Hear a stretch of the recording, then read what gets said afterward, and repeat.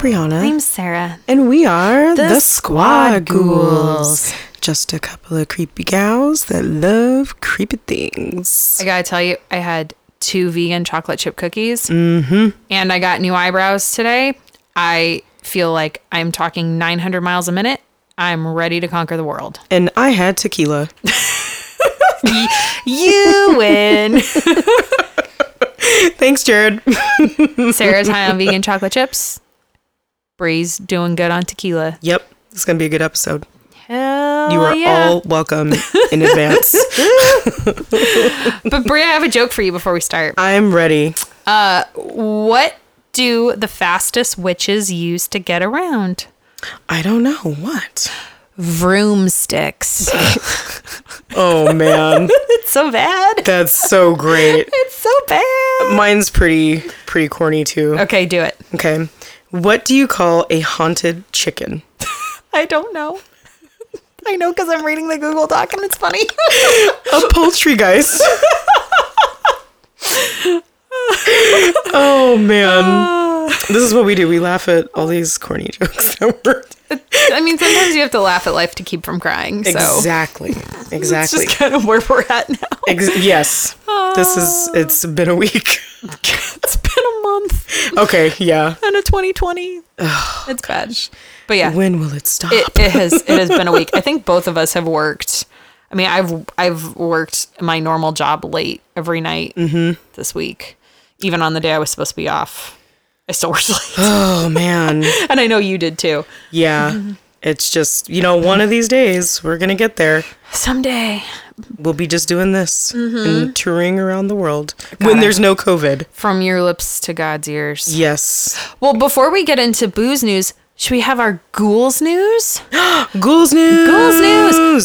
So if you missed our post on Instagram or Facebook or our Facebook Live, we have merch. Yay! And it's so Hooray. cute. Yeah, we got lots of fun stuff. So if you actually go to our website, it's www.thesquadghouls.com. We have a link to our merch, so you can buy shirts. We have unisex as well as ladies cut tees, and they come in a variety of styles and colors. We got samples of everything, and we signed off because we Yes. didn't want it to suck. Yeah. We'll make sure we're getting you guys quality stuff. Exactly. Because we're bougie. We are bougie. But we also, we're bougie to where we don't want to have to ship it ourselves because That too. we don't want to have to guess at colors and sizes that everybody is going to want. So you get to pick your own. You do. It's nice. It's a nice little There's fanny situation. packs. Yeah. We got face masks because we all need a face mask. In the And if times you're of not that. wearing your mask, I will personally come to your house and bring you a Squad Ghouls mask. Heck yeah. Seriously. Put your mask on. Wear your damn mask. It puts the mask on its skin or else it gets the phase 1 again.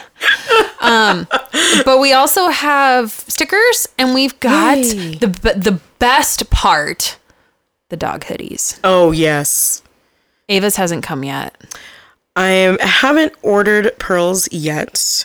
I'm going to measure first because she's so big. She's a little thick. Yeah, it's all right. She's a thick lady. Yeah, Hey, thick thighs save lives. So sure do. Jared's nodding his head. I'm not going to comment any more on that. This is a PG-13 podcast. Yeah, because then I get myself in trouble. Anyway. Never. Anyway, so booze news? Yes, booze news. So I just wanted to put out there, I've been posting things on our IG and the stories and everything. So tickets are selling out fast for all of our listeners in Southern California here with us. The drive-through events are selling out. Time slots are being filled. So please check out the LA Haunted Hayride, the Urban Legends drive-through at the OC Fairgrounds, and the Stranger Things drive-through experience. Last time I checked Stranger Things, the next open date was December. Holy shnikes. But the nice Yeah. thing is it goes through January, right? Yeah, which is great. Oh, sweet. So you got time, friends. Yeah, you have time, but I'm just buy saying your if you tickets. were trying to go anytime soon. Don't procrastinate on buying your tickets because Yeah. they will sell out. But Yes. you can go in January or Yeah. December. But the Haunted Hayride, I know time slots are getting filled. Fast. Yeah, and the Super Urban fast. Legends, like, It's get almost on it. gone, yeah. Get on it, people. Mm-hmm. Don't miss out on Halloween fun. Nope. And in other news, so we talked about this last week, but confirmed the trailer for The Haunting of Bly Manor is now live. Did you watch it? Yes, I did. I did too. It looks good. You didn't fall off a treadmill this time, right? No, thank God, because Perfect. Nell did not jump through the back seat Good. at me. I mean, there was some people jumping though, but like, oh yeah, I totally fell off but the I'm treadmill. super excited for it. It looks good. I'm hoping it lives up to the. I mean, because obviously the trailer's the best parts Right. of the series, but it's based on. So we talked about this before too. It's based on the original story, the Gothic story called "The Turning of the Screw," which then was the inspiration for the movie "The Turning." Which I know I've harped on this a million times. It's terrible. Don't waste your time, money, or energy watching it. But "The Haunting of Bly Manor," the follow up to "The Haunting of Hill House," looks awesome. So, and then in other news, there will be no third season for AMC's supernatural horror series, Nosferatu. Why? Spelled, probably, truthfully, I haven't watched season 2. Is it good? Are you watching it? I'm not. Okay, I watched the first 3, and I liked it. Okay. Not as good as the first, I really enjoyed the first season. It Yeah, was a little but- slow in some spots, but Yeah. but I mean, I plan to finish it though. yeah. I need to watch it. Always got to finish. I have so many. Okay, that was a delayed reaction. I'm sorry. I was like, and then my knitting projects that I have to wait a second. Bree said something dirty. I did it. I'm sitting here talking about knitting my nephew's scarf for Christmas, and Bree's talking about finishing. You were all welcome for the tequila that I just had. We are a PG-13 podcast. Anyway, so sorry. Jamie O'Brien shared the news on Twitter on Monday. So he is the showrunner and executive producer of the show. And he said, well, friends, I heard from AMC last week. We won't be making a third season of Nosferatu. It's a bummer, but I'm grateful we were at least able to finish adapting the storyline from Joe Hill's terrific novel. I would like to read the novel though. We should add it to our book club list. I'm good for that. Totally. Good for that. Indeed.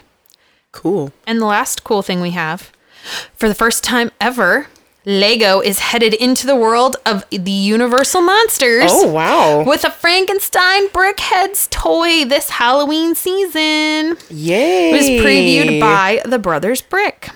Oh. So nice. it's a 108 piece set. I don't know. Is that a big Lego piece set?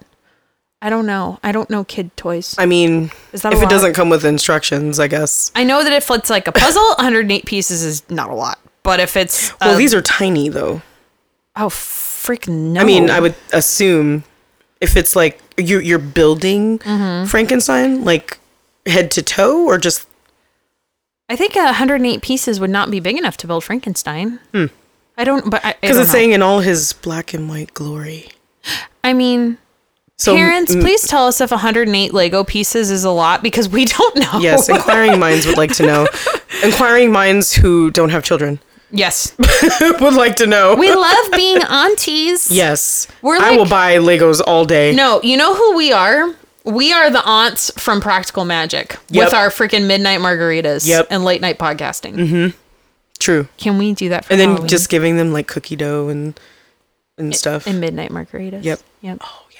Sold. Put the lime in the coconut. We should do that. We should. Midnight episode. Oh, I'll sleep and then show up. I'm sold on that Okay. idea. I like Cool. it. So I want to continue on sharing some amazing organizations to follow. So today I'm going to talk about Girls Inc. And I've heard a lot about this program. They work with a lot of people. But this is an organization.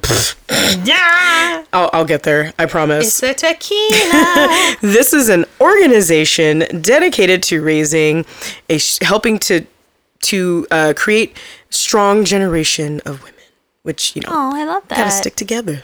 We got to help each other out. So they partner with schools and Girls Inc. centers, and they focus on development with mentoring, relationships, pro-girl environment, and research-based programming to help girls get through it all.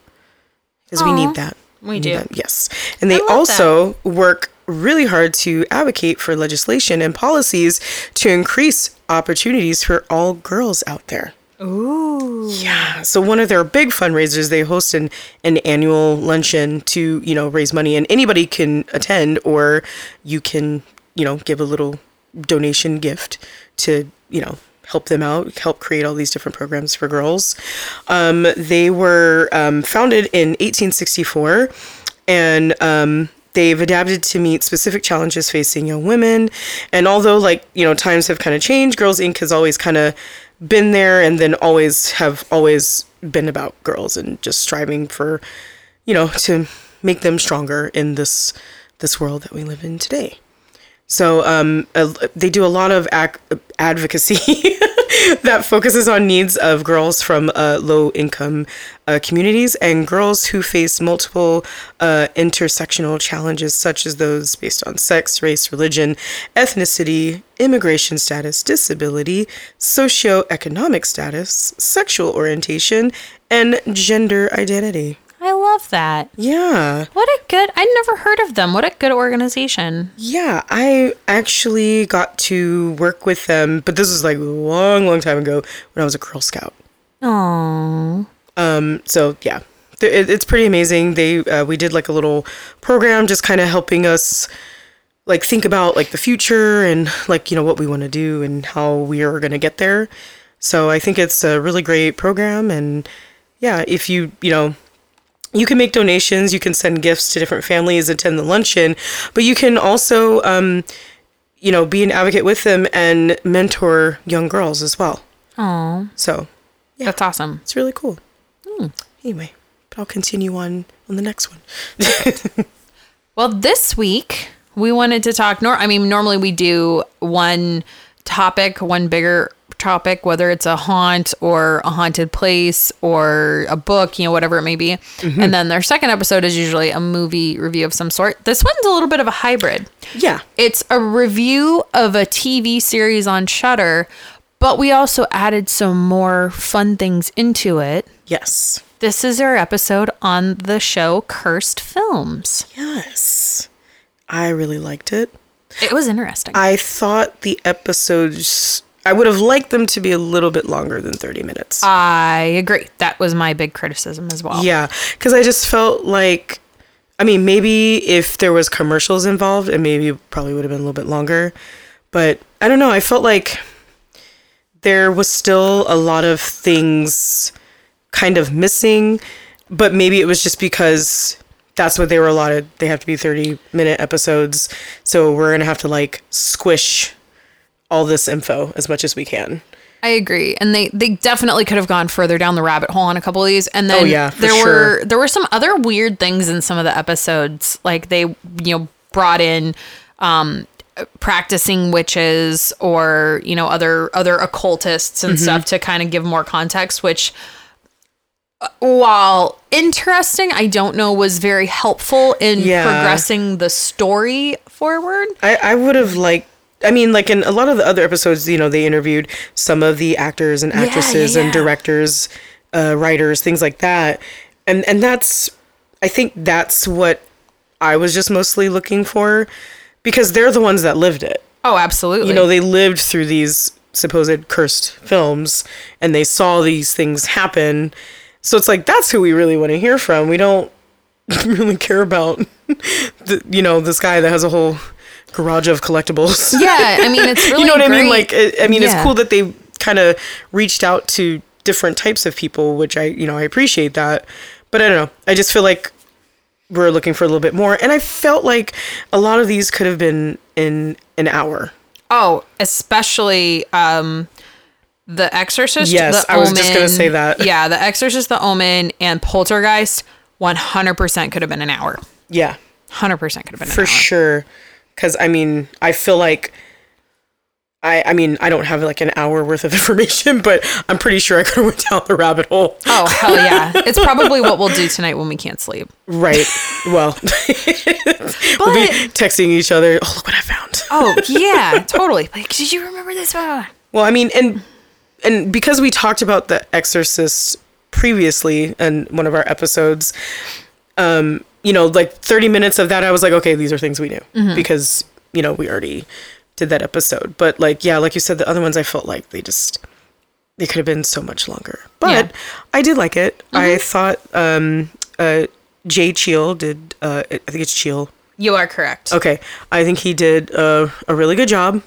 And I know that they announced the second season of this. So I'm hoping because this one did so good, I mean, well, for Shudder, I hope that it will maybe make the episodes a little bit longer. I mean, can we get 45 minutes? Right. We did 30. I would Can we do 45? Yes. Yes.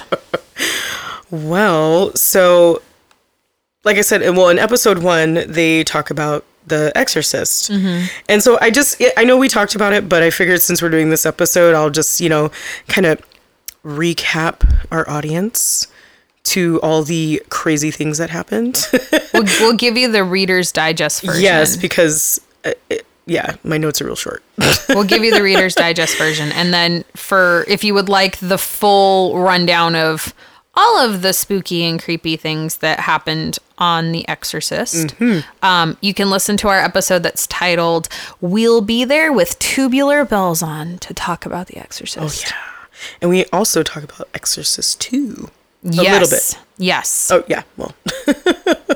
And then, I don't know, do we want to, and we did mention a little bit about the other Exorcist movie. The third one? Yes. Yeah, we allude to it a little bit, which was better than 2. Yeah. It was way better than 2, but it still was, you know, it was kind of hokey. Yeah.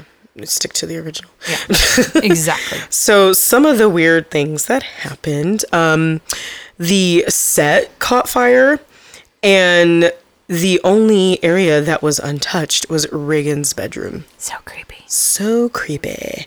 And because this happened, they brought a Jesuit priest to come bless the set.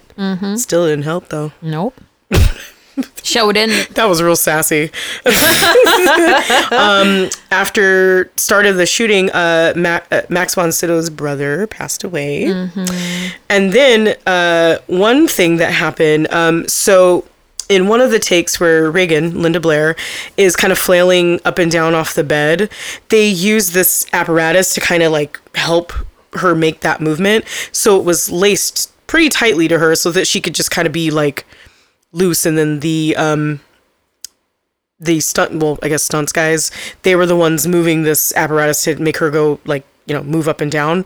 And I guess in one of the takes, the lacing that was attached to her kind of mysteriously became loose. And so they started flaying her, and like the scene that shot, they actually kept Billy Friedkin actually kept that because she was like really in pain, like super agony, and she actually fractured her lower spine because of that.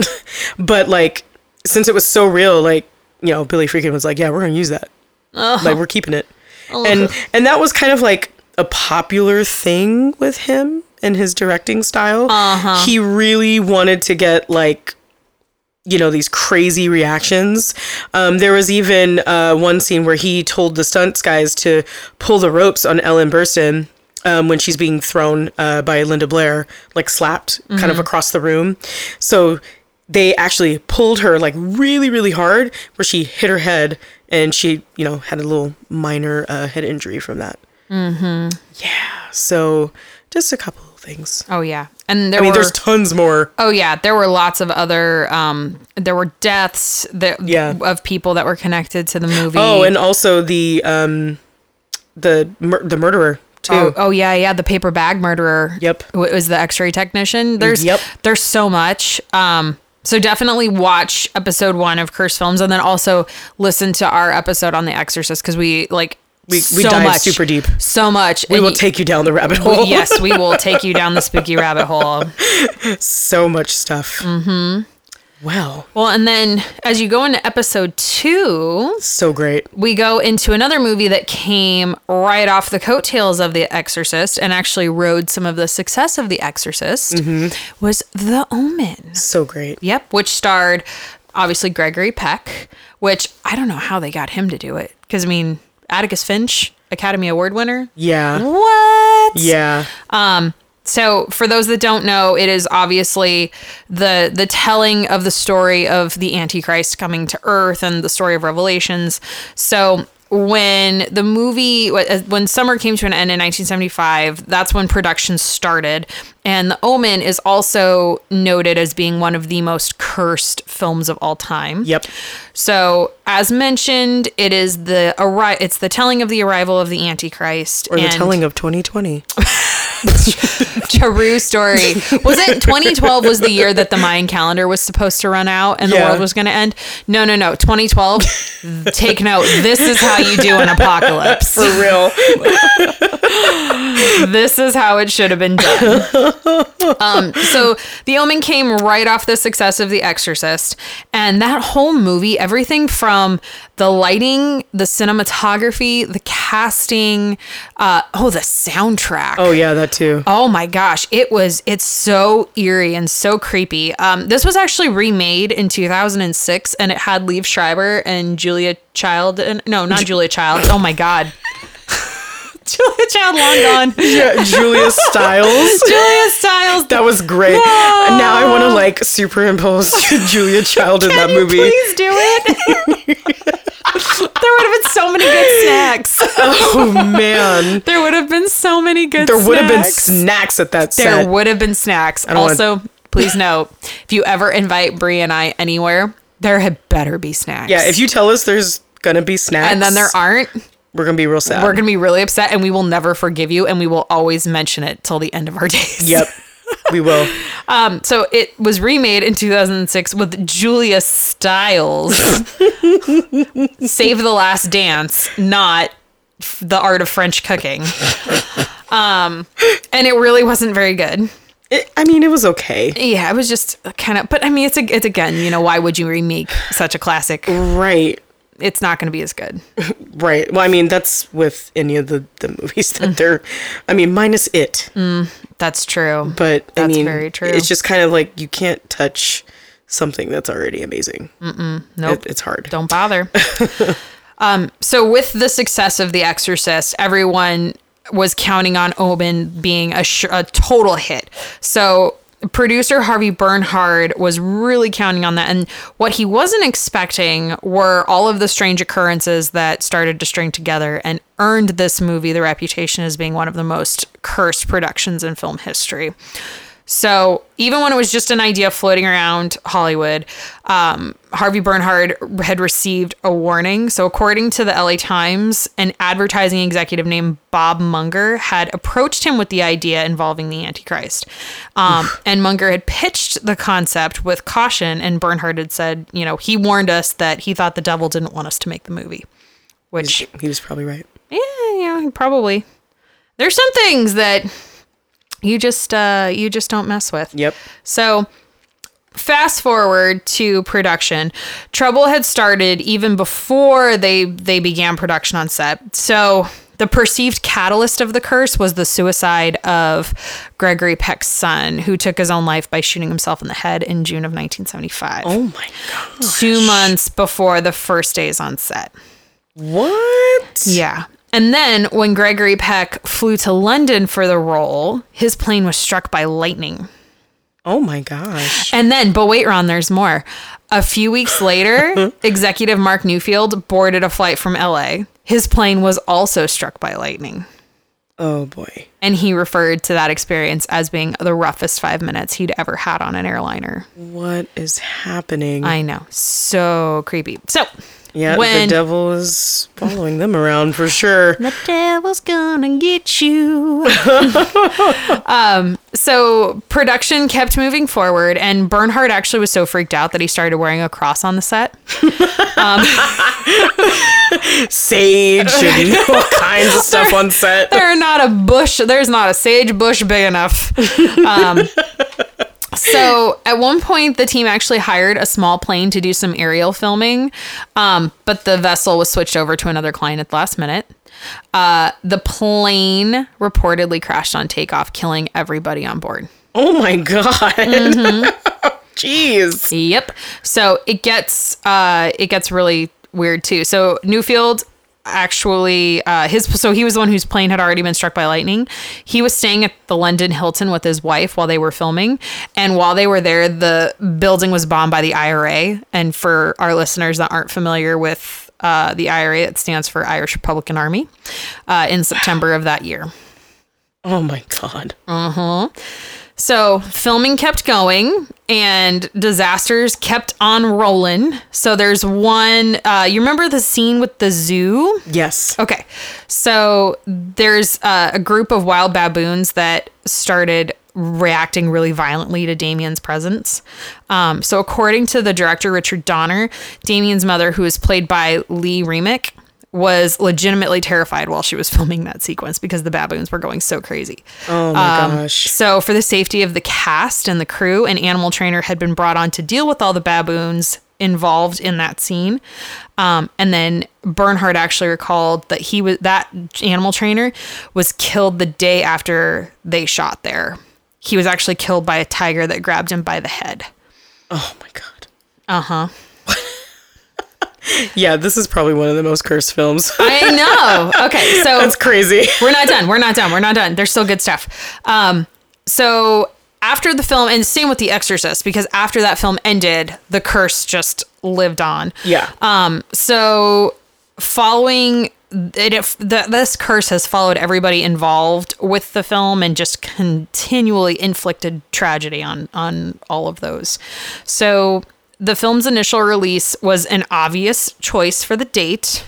For those who may have guessed it, it was June 6th, 1976, or 6676. Oh my gosh. Why? It's The Omen. I mean, why would you pick that date? Fate tempt. Oh my gosh. So in August of that year, a special effects genius on the staff named John Richardson was involved in a really terrible car accident. This one's really freaking creepy. Yeah. I'm trying to watch my language. I'm sorry. So he was in the Netherlands working on a Richard Attenborough film, A Bridge Too Far. And in terms of The Omen, Richard he was responsible for that really gruesome decapitation scene with the sheet of glass that came off. Mm-hmm. So he survived his car accident, but his passenger, who was an assistant on the film, her name was Liz Moore, was not as fortunate. She actually was beheaded in the car accident. Oh my gosh. But the best part, according to local reports, a sign in the vicinity clocked the distance to a nearby town. The town was named Omen, O-M-M-E-N, and it was 66.6 kilometers away. So creepy. I'm done. So creepy. And one of the film's stuntmen, a gentleman named Alf Joint, also went to work on A Bridge Too Far. He wound up in the hospital after one of his stunts went wrong. In one sequence, he was simply meant to jump from the roof onto an airbag, but he seemed to fall abruptly and strangely. And when he woke up in the hospital, he claimed to have been pushed by something. Oh my God. Mm-hmm. Stop. So, and all the creepy. And then, so there was also some scuttlebutt involved with Harvey Stevens, who was the little boy who portrayed Damien. Okay. He at one point seemed to have completely vanished off the face of the earth. So in 2001, AMC premiered a documentary called The Omen Legacy. And it rehashed many of those stories and included interviews with the cast, same as we were kind of hoping for Cursed Films to talk to some of the original cast members. And the little boy, Harvey Stevens, was nowhere to be found. Bernhardt actually said he saw him 9 years ago. And at the time, he was a handsome and wonderful boy. He was tall and he was, quote unquote, rather beautiful. But this was the only picture he ever made. So Kevin Burns, who was an executive producer for the special, even went so far as to try to hire a private investigator to get a hold of the former child actor. Because I mean, nobody knew he had died or anything, so they were really trying really, really hard. So he actually didn't go missing. They were able to find him eventually, but he returned to acting in 2006. Oh. And right back to where his career started, he had a small bit part in the remake of The Omen. Oh, now I need to go back and rewatch the remake. Yeah, because I'm like, where? And do you remember? I remember going to see this in theaters. I went with my best friend Amanda. Me too. I saw it in theaters. Yeah, and I remember. Do you remember what date that one came out? No. 6606. Oh my God. And I went to probably go see it on that day. You know, I think Amanda and I went to go see it that day too, because we're just, especially we were just belligerent. It's fine. Teenagers. I'm going to hell anyway. It's fine. Save me a seat, please. I know. I did not know that. Mm-hmm. I mean, it makes sense. But you know, I remember an AFI album coming out that day too, so it stands to reason that Amanda and I would have both gone to buy the new AFI album, because that's what you did still in 2006. You went to buy albums. Yep. You didn't just download them wherever. And then we would have gone to see the movie, I'm sure. But yeah, so the remake had Julia Stiles. It's forever going to be Julia Child. I'm sorry. It's just because I'm obsessed with food. Yeah, I will always substitute people that cook. And Liev Schreiber. And actually, fun fact, nothing out of the ordinary happened on the production reboot. Surprising. I know. So very surprising. Was the curse real, or was it just bad luck? I mean, I feel like that's how a lot of these episodes kind of ended. Yeah. A little bit. Like, it was just kind of like, well, what do you believe? Mm-hmm. And, basically just going off all the theories that, Well, in episode 3, we get into Poltergeist. Oh, can we go by the house because it's so close? I was going to ask you. Can we? I really want to. Take a little drive. We should. And I'll take a picture. Yes. Thumbs up. I'm sure the owners just love the fact that people drive by there all the time. But also, I'm going to wear my Ghostbusters shirt that says, I am afraid no ghost. Because I feel like it's an appropriate shirt. Just like when we went to the It Experience, I wore a shirt that said there's no reason for clowns. So. I remember that. Yep. I have a shirt for every occasion.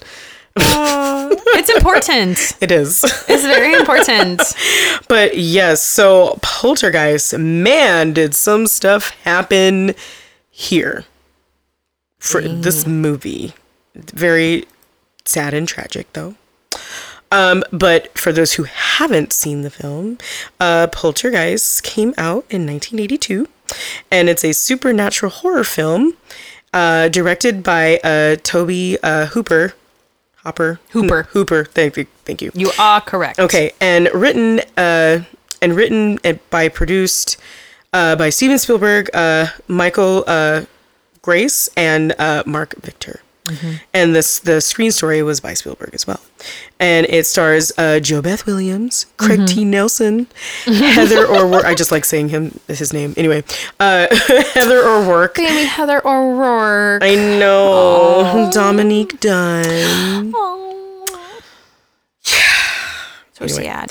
And Beatrice Straight. So it's set in California suburb, but as we mentioned, the Poltergeist, the house that they used for the facade, the exterior shots, is actually located in Simi Valley, which is not far from us. It's like a 20-minute drive. So, like we said, we're probably going to take a picture and post it on our Instagram and Facebook. So you'll probably be seeing that soon. But anyway, so it's set in a California suburb, and the plot focuses on a family whose home is invaded by I can't say this word. Malevolent. I'll say it for you. Thank you. Malevolent. Yes, ghosts that abduct their younger daughter and their family's attempt to bring her back into the real world. I'm going to get you a shirt that says Tequila makes her podcast. Yes. This is why I was telling you I probably shouldn't have this drink that Jared made me before we record. And here we are. Friend, it was a long week. So here we are. But, so lots of creepy things. I'm just going to dive into mainly the biggest thing about this film and why people think it's cursed is because of the cast deaths. So first is Dominique Dunne. Oh. And she played the older sister, Dana Freeling. And she, definitely met a very tragic end. In 1982, and this is just pretty much when the movie released, Dominique had separated from her then partner, John Sweeney. And the movie came out, so she's, this big famous actress getting all these offers, things like that. In November of that year, he showed up at her house and, basically like pleading, with her to take him back. And when she refused, Sweeney grabbed Dominique's neck and choked her until she was completely unconscious. And pretty much left her to die in her Hollywood home driveway. She actually didn't officially pass away until her family took her off life support in the hospital. So it was a big court case, and I'm going to get real angry. As you should. Sweeney was only sentenced to 6.5 years in prison, but was released after 3 years and 7 months. BS. Like, BS. The fuck? Sorry. No. You're fine. You're fine.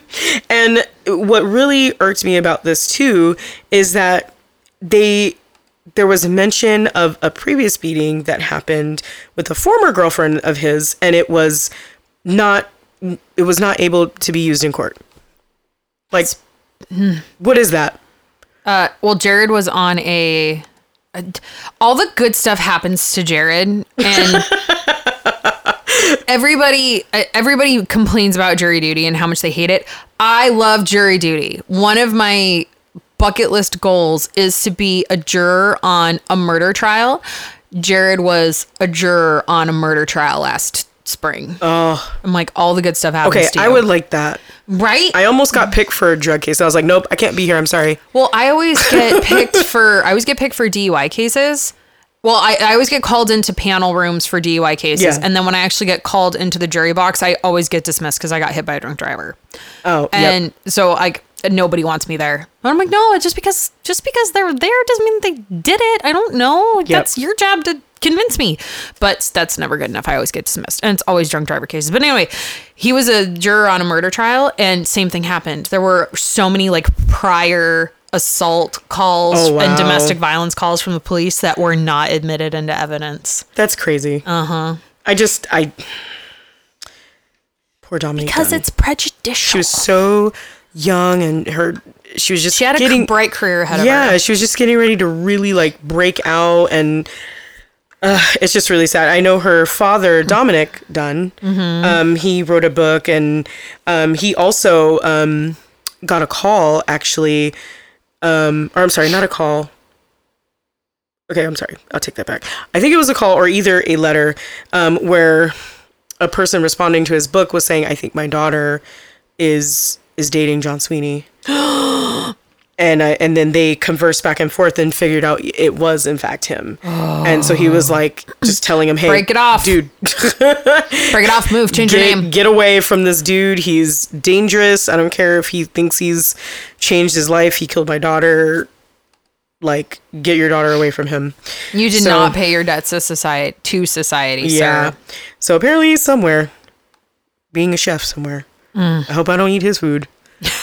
I like food, but I don't want to eat it. I mean, if it's made by him. It's not out of the realm of possibility that's within our area, too. Oh, man. Don't say that. I'm sorry. You're welcome. Well, but anyway, more deaths. And also another sad one, Heather O'Rourke. Oh, baby who played girl. Carol Ann. Baby girl. Yeah, and that was probably, I would say, one of the biggest one out of this whole curse. So tragic. This poor little girl. Preventable. 100% preventable. Totally. So yeah, she was misdiagnosed with Crohn's disease in 1987. And they brought up an interesting fact in the film. They said you can see her from like the first movie into the second movie, Yeah. you can see a huge difference in her. And they mentioned like how her cheeks were like super puffy, like a chipmunk. I didn't notice it until I saw the clips from the show. Yeah, and I was like, oh. Like, holy shit, sorry, here I am trying to watch my language. I didn't. Oh my. Like, it's so noticeable. Yeah. It's so noticeable. It's all the steroids. Yeah, it's just so crazy. They're just pumping her with all this stuff that she didn't even need. Like, her body didn't even need it. No. So the following year, she fell ill again, and her symptoms were casually attributed to the flu. And then a day later, she collapsed and suffered a cardiac arrest. And then after being airlifted to the Children's Hospital in San Diego, O'Rourke died during an operation to correct a bowel obstruction. And it was later believed that she had been suffering from a congenital, You're fine. intestinal abnormality. You did pretty dang good for having a couple of margaritas. Thank you. Those are big words. I took my time. Because I knew I was going to mess it up. So, yeah, totally like... Preventable. It's yeah, so they tragic. could have helped her, and this is why I hate doctors. But more death. So the evil preacher Cain from Poltergeist 2 was played by Julian Beck, and in 1983, Beck had been diagnosed with stomach cancer and got really sick while they were trying to finish the second installment of the series. So weird, oddly enough, they casted this guy's face while he's in the hospital so that the other actor could look like him so they could finish the film. So another reason why they think it's super cursed. I mean, I haven't heard anything about the other actor being cursed from wearing this dude's face, but literally after they did that, he passed away in the hospital. So yeah, just weird. And then the same film, Will Sampson, who played Taylor, the Native American shaman, he died of kidney failure and malnutrition, which is really weird because he was really young and, seemed like a pretty fit guy. But they think he was fallen to the curse because he would do exorcisms on the set after they finished filming so the evil, spirits wouldn't follow everybody. But, oh, wow. But apparently... Oh, wow. I don't think that didn't work. Oh, wow. But okay, so not a death, but just more creepies. Yeah, just creepy. Richard Lawson was aboard the US Air Flight 405 when it crashed into Flushing Bay in March of 1992. Ooh. A total of 27 people out of the 51 on board were killed. Lawson survived, but another reason why they think this film is cursed. Do you ever wonder where like the safest place to sit on an airplane is? So like if it goes down, where's the spot where you are the most likely to survive? We should ask Richard Lawson. Should ask Google. That too. Okay, you look that up, and I'm gonna. What is the safest seat on a plane in a crash? This is the greatest episode ever. Oh, I'm so sorry, people. Is most likely a middle seat near the back of the plane. Okay. I could see that. Oh man, so it means I gotta sit way in the back? Yep, sure do. Can't be bougie. Gotta put them legs up. By the stinky bathroom? Yep.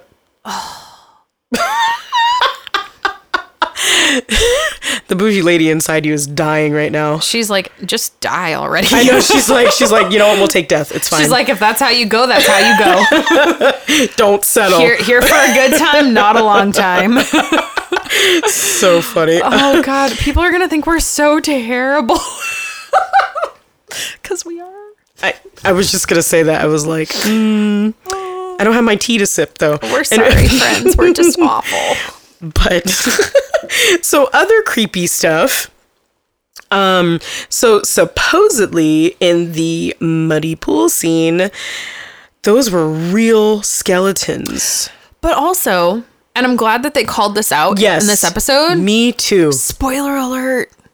Everybody does it. All skeletons in old Hollywood horror films were all real. And they survived. Because it was way cheaper to go to a medical supply store than to have an artisan hand sculpt it. This was like... I mean, you probably can't do that today, but... No, this was like pre-mass production and plastic and Michaels and Home Depot skeletons that only cost $30. But supposedly also that there's like kind of conflicting reports on that too, because a lot of the props masters in there were like, hello, like I did some stuff too. Mm-hmm. It wasn't just some, dead person. Right. And they also believe like because they were in the pool of this house where it was filmed, the house is also cursed. So there's like, supposedly like neighbors in Simi Valley, they think that the Freeling house, weird stuff happens on the outside. But they weren't able to get an interview with the owner that lives there now. But it would be cool to find out, like if we go and someone just happens to be standing outside that house, it'd be cool to get a couple of sound bites and see, if it really is cursed. I ain't doing no EVP session though. Oh no, that's not no. No, don't sign me up for ghosts. Nope.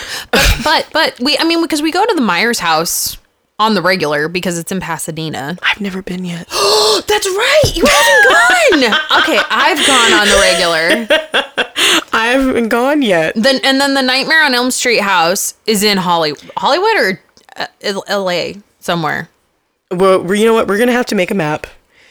And maybe record ourselves visiting these places and do like some road trip. Do some live feeds. It's in West Hollywood, yes. Okay, yeah, because I haven't seen that house either. No, you haven't been there? Nope. Oh, girl. I know. I got a list. Girl. I got a list. Okay. I guess this is gonna be an all-day thing. It is, but I mean they're fairly close. We can stop at the Freeling house on the way back. Exactly. Because Simi Valley's like on our way home from LA. So we'll do no, that's not what we'll do. Pasadena first. Well, I was thinking that, but then what if we did West Hollywood first, and then we can cut over to Pasadena, and then that way, take the 210 to the Freeling house. Okay. Please don't mind us while we freeway plan our horror movie house as a tour. Yes. You guys love it. It's fine. I'm sorry. But yeah, we're gonna do that. Sold. We got a holiday weekend. But going back to Poltergeist, a few other, one more creepy thing. They're in the clown scene, where I know you love this fun fact. You guys don't see the side eye I'm giving her right now. Brie loves clowns so hard. She snuggles with them all the time. If you guys bring a clown to my house, I'm not going to tell you what I'm going to do, but you will not be invited back. Yeah, you will be banned. And I got Ring, so I know if you show up.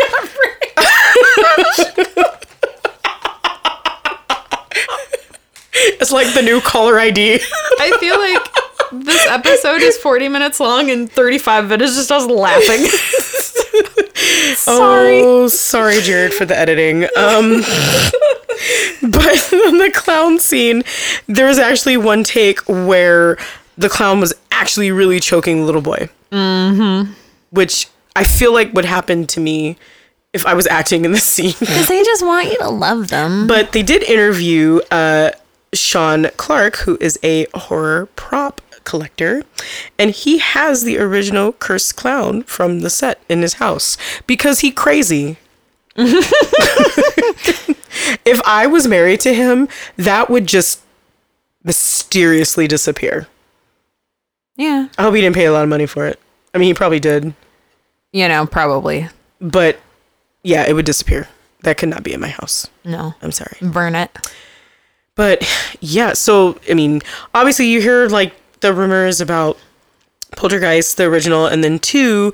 I didn't really hear much about Poltergeist 3. Mm-mm. And then nothing from the newer version of Poltergeist that came out. Well, you know what? Actually, Poltergeist 3 was when Heather O'Rourke died. Oh, I thought it...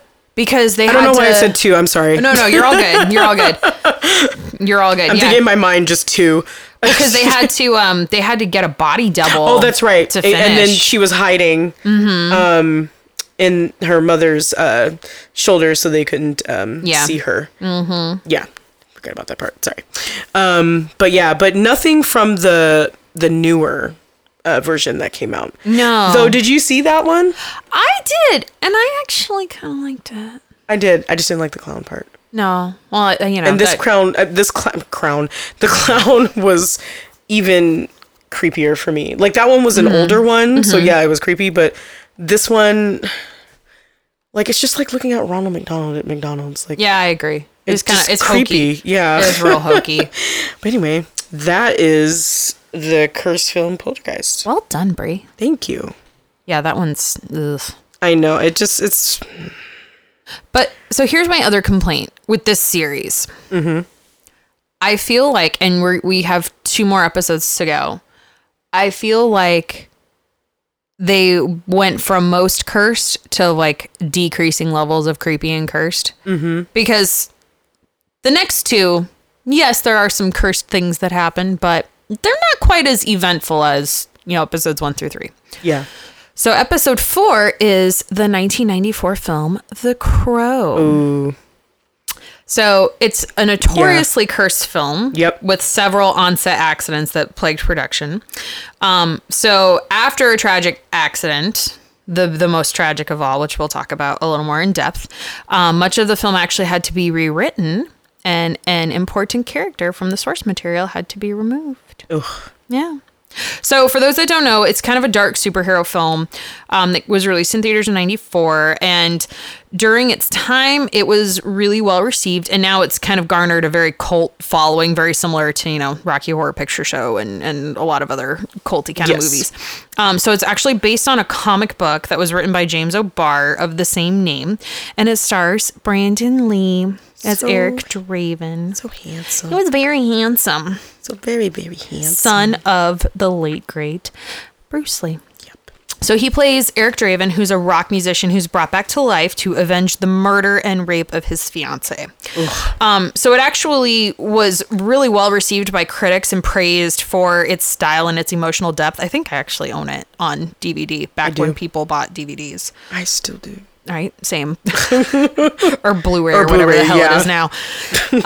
So something that I didn't know, a reboot is in development. No. I know. No. You're like Archimedes the owl from Sword in the Stone. No. Yes. Like, why? Why would you do that? I don't know. Especially when the lead actor was murdered on set. I feel like that's a disservice to his memory. Well, and just in general to everything that happened. Mm-hmm. Ugh. So, a couple of stories. So many of the behind the scenes stories kind of add detail to a larger story about this film that seemed to be doomed from the start. And not only was it one of the few film sets that killed people, but so many members of the crew were injured that it actually seemed like an unseen force was at work during filming. Oh boy. So obviously, aside from the horrific demise of Brandon Lee, there were also a strange number of sets and injuries and a hurricane that destroyed much of the set. Wow. So creepy. So despite its cult following, the stories from its initial filming are really darkly tainted, and attempts to reboot the franchise make this curse seem a little more believable. So it's possible that the failure of such to put a new version into film production kind of stems from the death of Brandon Lee, really sticking in producers' minds. But it could also just be a really nasty curse. Yep. That's why they shouldn't make a new one. Exactly. And one of the things that I actually really loved about this film is how 90s it is. Super 90s. Like between the angsty premise and the really dark filming and cinematography, and the really dim lighting, the makeup that's all super dark. It's very reminiscent of like Blade Runner and Batman. Yeah, they got to go back to that. Yeah. I loved it. Yeah. I love Tim Burton's Batman. I mean, It's my favorite Batman. It's the best. Yeah. The best. Brown lipstick does not look good on anybody. It does not look good on me. But everything else was great. Yeah. So a couple of things that the show talks about. On On the first day of shooting, an electrician was backing a cherry picker truck up and hit the high tension wire on the power lines above him. He was electrocuted and caught on fire. Oh my God. Yeah. Everybody rushed him to the hospital and he was treated for 2nd and 3rd degree burns. Although he survived, his ears had to be removed. Wow. And then after that, a hurricane destroyed much of the set, which is so freaking crazy. It was like Jurassic Park. When Hurricane Iniki hit Kauai while they were all there. Wow. Yeah, so from there were rumors of a curse that began to spread. And then also, some thought that this was tied to the Lee family curse, which I'm going to talk real quickly about the Bruce Lee curse. Yep. So those that don't know, Bruce Lee died very tragically. The father of Brandon Lee died very tragically when he was the ripe old age of 32. He was my age. So young. Of a brain aneurysm. So young. There's actually thought that the Bruce Lee biopic predicted his death just before he died. Oh. So in the 1993 film about the life of Bruce Lee, it's called Dragon: The Bruce Lee Story. He battles a metaphorical demon, which has been haunting him since he was born. And there's one really creepy moment when the demon shows him a copy of his actual tombstone. And then at the end of the movie, the demon loses interest in Bruce and heads toward Brandon Lee. 2 months before the film's release, Brandon Lee died. Oh my gosh. Right? Super creepy. What? And Bruce Lee's parents also believed that somebody was after Bruce Lee, their son. So the Bruce Lee story wasn't the first time there were rumors of a curse around the wonderful Bruce Lee, who, I didn't know this, supposedly his hand movements, his martial arts movements were so fast, and I'm moving around and doing them while I'm talking so fast. I talk with my hands a lot. Supposedly his hand movements were so fast that they actually had to slow down the shutter speed of the camera to capture them all. So cool. I didn't know that. I learned that. Just click. No. So the first mention of it extended back before he was well known. He was obviously born in San Francisco during the Year of the Dragon, on the Hour of the Dragon, but his parents always referred to him as Little Phoenix.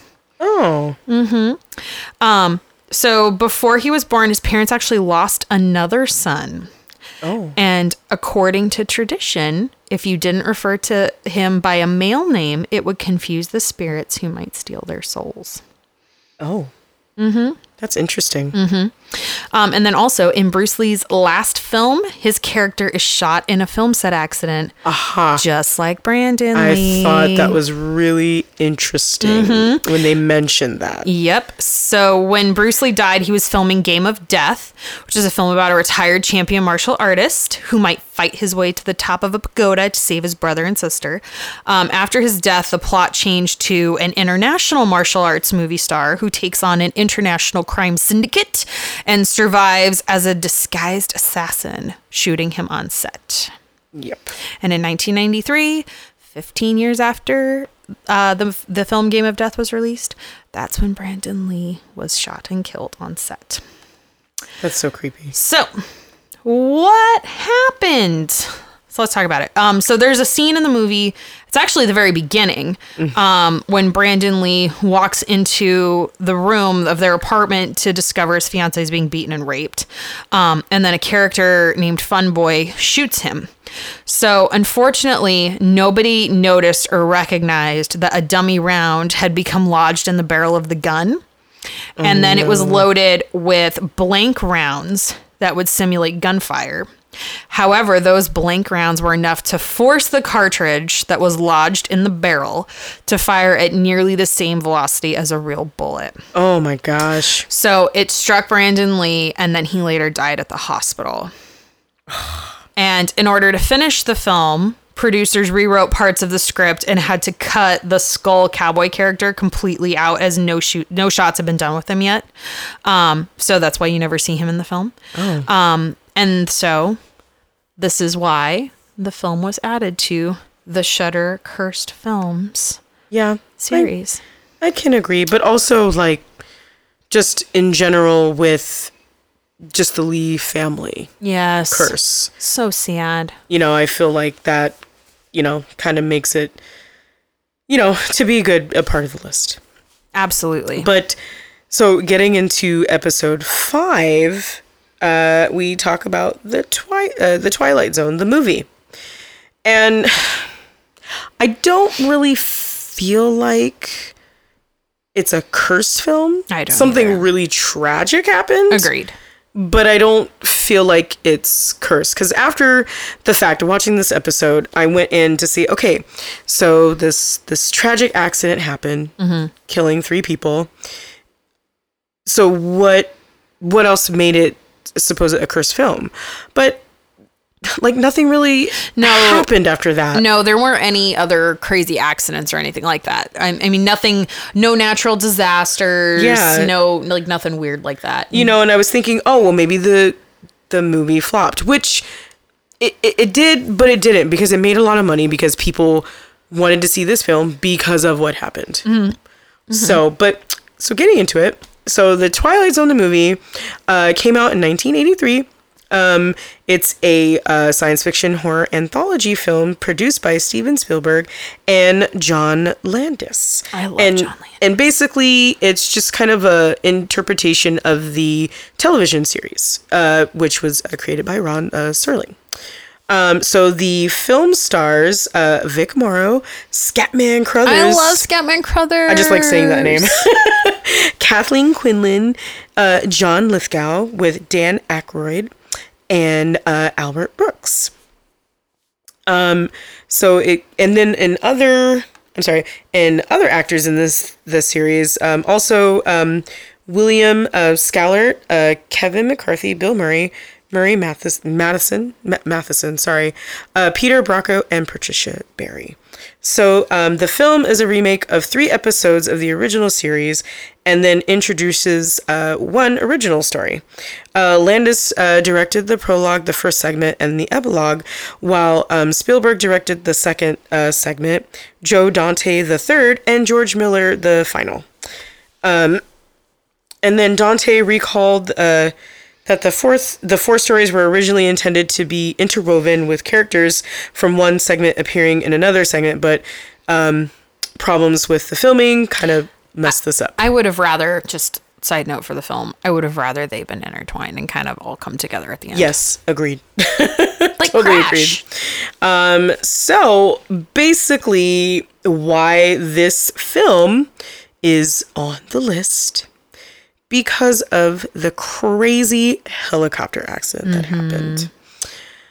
So, and that's why people wanted to get their butts into the theater to see it.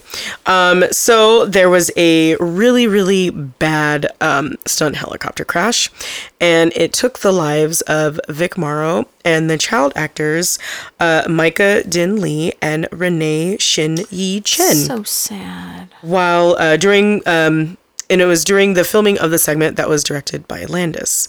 One of the major issues with this is that the 2 child actors had been hired illegally. And their deaths led to this huge high-profile legal case. Leaguer. Was that like a liger? Yeah, I can't talk. And then, although it was a big case, but although like no one was found to be criminally liable for the accident. So the helicopter accident during the filming of Time Out, that was the name of the segment, that was directed by Landis. And so on July 23rd, 1982, at around 2:30 a.m., and again, you have 2 child actors working at the age of 7 and the age of 6 at 2:30 a.m. Oh, vey. That is not allowed. There are so many labor laws against that. That is not allowed. And basically, it was super in violation of California law, which prohibits child actors from working at night or in proximity of explosions, and requires the presence of a teacher or social worker. Only their parents were there.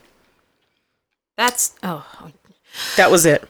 And they did not have a permit to work at 2:30 a.m. So, during the shoot of this particular helicopter scene, there's lots of explosions that needed to go off to complete this, ending scene. So basically, they're getting ready to run this shot, and, everybody's kind of, a little bit nervous with this, but they're going to go ahead and do it. They've tested it. We're going to keep going. So they start, doing this shot. Vic Morrow and the two kids, they're, running in the river, and all these explosions are going off, and one of the producers actually noticed that they're starting to go off too close too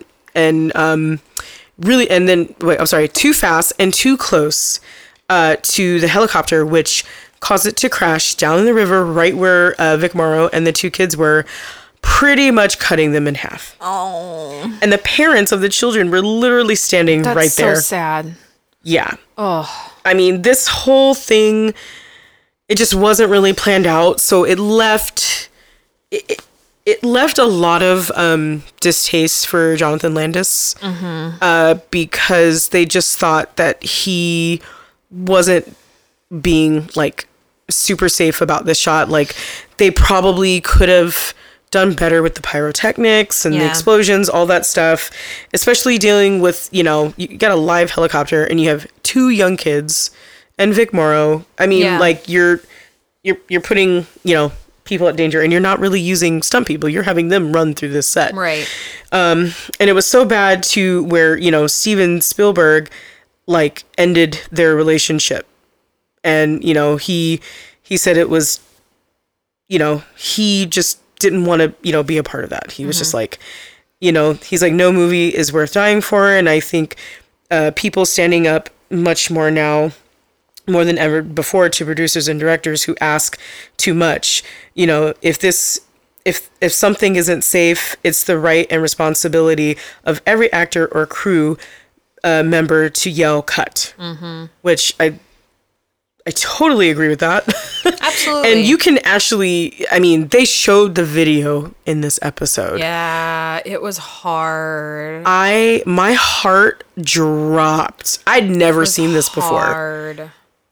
I was like, oh, whoa. Like, we're going to see the footage. Yeah. I didn't think that was going to happen. Yeah. And you see it, like, oh my God. It's hard. It's so hard. Oh my God. I seriously dropped. It was just really heartbreaking to see. Adults I can deal with. I mean, it's tragic, but adults I can deal with. Kids and animals, nope. Yeah, it's just, oh man, just It's can't heavy. believe that happened. Yeah. It's heavy. So, so seeing these on film and just, oh God, I can't even, it's just so sad. And then the fact that, the kids actors, everything's going against, child labor laws. They're being paid under the table. And, and then Landis, opted not to seek a waiver. Like you're already cursed. Yeah. Because you're not, following proper instructions. And even a fire safety officer was concerned the blasts would cause a crash. But also, he didn't tell Landis of, like, his concerns about it, which is crazy. Yeah. So crazy. I think and then just watching it in the episode and just seeing how the blast, and watching Vic Morrow, like, carry these two kids, and he's like, kind of like trudging through, like, this thick, muddy water, and then all these explosions are going off, and he's trying to act. I don't even know how he went through that. And he was already feeling uncomfortable, but he didn't want to, ruin his career by telling a director he didn't want to do something. Yeah. So he just did it. It's really sad. But so the accident led to a civil and criminal action against the filmmakers, which nearly lasted a decade. Landis, Folsey production manager Dan Allingham, pilot Dorsey Wingo, and explosives specialist Paul Stewart were tried and acquitted on charges of manslaughter. I swear I can say that. In a 9-month trial in 1986 and 1987. As a result of the accident, second assistant director Andy House had his name removed from the credits and replaced with a pseudonym, Alan Smithy.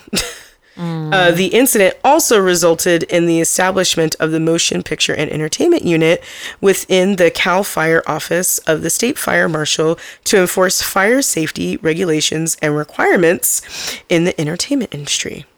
Well, thank you for that. And also the studio was fined by the families of the victims $62,000. Okay, so I know we've talked about this before. Yes, we did. But isn't it ridiculous to see like the varying dollar amounts and the value that people put on human lives? Yep. $62,000 for the deaths of 3 people. That's nothing. Right? Nothing. 2 children and an adult. Couldn't believe that. $62,000. Like pocket change. Yeah. Freaking pocket change. But one of the really creepy things was in one of Vic Morrow's earlier films, Dirty Mary, Crazy Larry, includes a scene where Morrow's character is supposed to fly a helicopter. And according to the legend, Morrow refused to get into the helicopter, saying, "I have a premonition that I'm going to die in a helicopter crash." So creepy. So creepy. So, I mean, I still don't think it's cursed, but it's tragic. It's definitely tragic what happened. But I mean, as far as, people wanting to see the film, I mean, critics, it was hit and miss, but it did make a lot of money in the theaters, which is, I mean, I feel like whatever they made from that movie, they probably should have given it to the families. Agreed. But I doubt that happened. So, oh man. Yeah. So that is episode 5, The Twilight Zone. So what other films do you think might be cursed? I don't know. I haven't really looked up very many other ones. There's one that kind of popped in my mind, and it was because you were talking about The Omen, Rosemary's Baby. Oh yeah, that should be in there. That should be in season 2. Well, so I actually had looked up to see if season 2's stories had been released. Oh, they haven't been. Okay, but well, Cursed Films, Jade Shield, if you're listening, Rosemary's Baby. That's got to be on the list. Well, they haven't listed them, but they did say that apparently there are going to be some that were filmed outside of the U.S. Ooh. I would like that. Yeah. I would definitely like that, because then it'll give me a new list of things to watch. Yeah. And I mean, because all the ones that I had known about were all covered, like between I knew about The Crow, and then obviously The Exorcist, The Omen, and Poltergeist, but I didn't know about, like, I knew that there was an accident on the set of The Twilight Zone, but I didn't know like the scope and magnitude until I watched the show. Yeah. So crazy. Well, I can't wait to see what stories they come up with in season 2. Yeah. So I'm definitely interested to see what other cursed films there are. But definitely Rosemary's Baby. That's got to be on the list. I hope it is. Because, I mean, it's also like the birth of a demon child. Well, and also Roman Polanski. Oh. Lest we forget. Yeah.